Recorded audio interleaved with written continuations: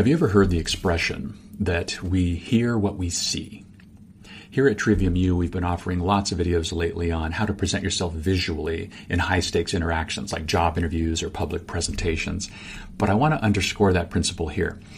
A University of Victoria study came up with something fascinating. They had researchers observe real-life interviews.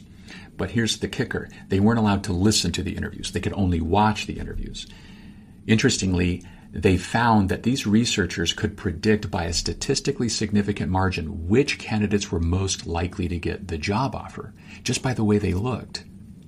The point here is that developing your communication skills, your visual skills, as well as your vocal skills, is key to success. That's why we offer all the free videos, the strategies, the tactics here at Trivium U. But if you're really serious about setting yourself apart, getting some real training, click on the link below.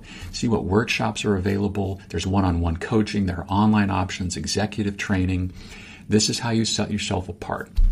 Good luck.